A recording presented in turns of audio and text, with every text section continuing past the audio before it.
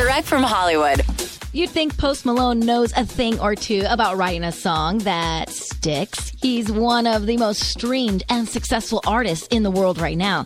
But if you ask Post, it's not that he knows anything special. It's that he lets the music just come to him. He tells Joe Rogan, all my ideas start off as mistakes because you never wake up and think you're going to write a hit like Congratulations that day. It's all about being in the right moment at the right time. It just happens, he says.